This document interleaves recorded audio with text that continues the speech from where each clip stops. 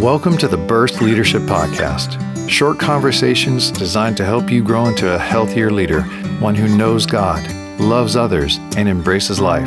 Sometimes it'll be like chatting together over a cup of coffee, and sometimes we'll take a deeper dive.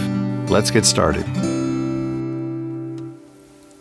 Welcome everyone to the Burst Leadership Podcast. I'm Brent Hoover, and this is the beginning of the final major area of our principles of effective leader development.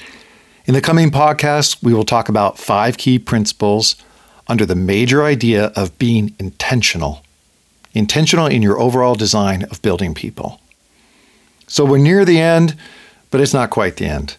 But what is exciting is that learning these ideas is really just the beginning for you as a Christian leader who becomes healthy and then designs for the building of others in the church.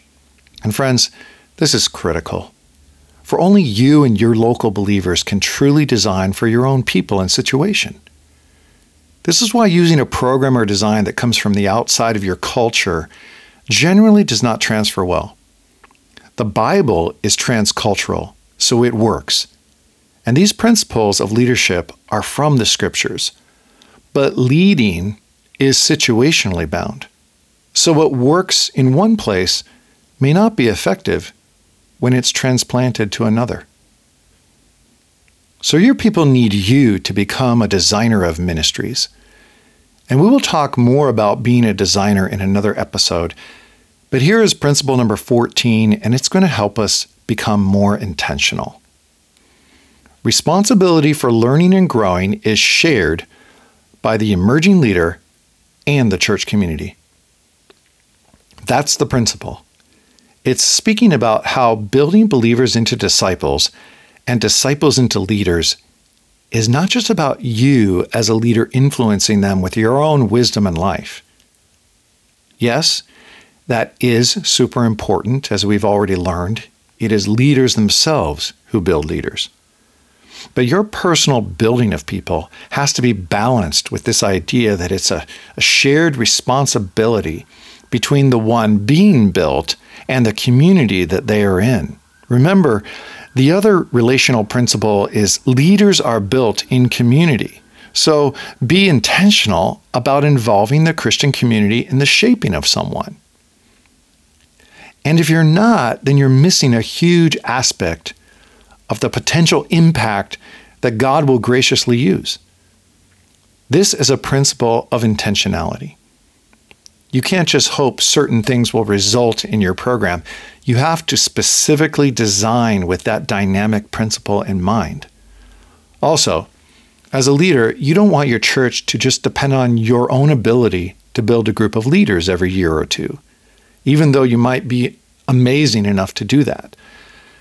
But you want to also create a culture in which many people in your church are also building small groups of disciples.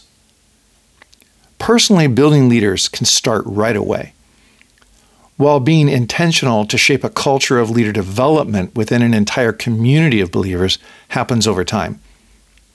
But by letting the community know that they are intimately involved and important in the process of leaders growing and maturing can be tremendously exciting and strategic. This will actually elevate the importance of the body of Christ to where it should be. People will get passionate about it. If you did this, your local church no longer would just be a place to worship and meet people. To every person, it would become a center of building disciples and leaders, where every member is activated and involved. Dr. Weber explains this a bit when he writes, quote, "Fundamentally, building leaders involves providing opportunities for growth, opportunities for learning, responsibilities, relationships, observing, suffering, etc." Unquote. Do you see that? It's all about providing opportunities. It's not about control or your authority to decide on ministries. It is about releasing people into their God-given destiny as a minister. But what if people don't want those opportunities, you might ask? Well, I'm glad you asked that question. Dr. Weber goes on to say, quote, "These opportunities won't automatically produce growth, and there's no guarantee that people will take advantage of them. But if we do not intentionally provide opportunities for those who want them, people won't experience growth, unquote. Some people are ready to move and climb the next mountain. So are you providing those opportunities? You see, when the entire church is moving in the direction of building leaders in every ministry and every age group, then you really have something life-giving. It will grow far beyond your own small sphere of influence. And you won't be able to control it because God never wanted you to control it in the first place. Imagine it. An entire church moving in the direction of building leaders. It's just beautiful and powerful. This is how the commission to make disciples of all nations is going to get done. So now you can imagine the entire picture. This is not about you designing a leadership school within your church, where you are the sole influencer of individual students who go back home each night to think about the profound truths you have taught them. It's not about being a Bible study group leader or a Sunday school teacher who hopes their stuff will be the thing that builds disciples. Well, that's one kind of model, but will that reach your goal of shaping the whole person? Will it build the kind of Christian leaders you want leading your own family? What we can do after praying and sensing that God wants us to start such a ministry, where the learner and the learner's community have shared responsibility, is to be intentional about sharing this whole approach with people. For example, if you were a pastor who was teaching at 4 house fellowships or 4 Bible study groups each week, you could choose 4 quality people who have the desire to lead and ask them to be involved in a program for building future leaders in your church. Then you go before each home fellowship and share that vision. You might say something like this: "We are a Christian family and I'm your pastor. But one of my jobs is to help build future leaders who can teach and pastor people. Do you all agree? Well, I also believe it's one of your jobs as the Christian community who is surrounding these disciples in training to help shape them. And I'm asking you to take up this role and be involved. In fact, you've already been involved by sharing with us whom you believe God is using to shepherd you already.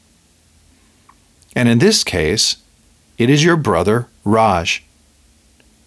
You've seen his life and character and skills, and you've confirmed that to us.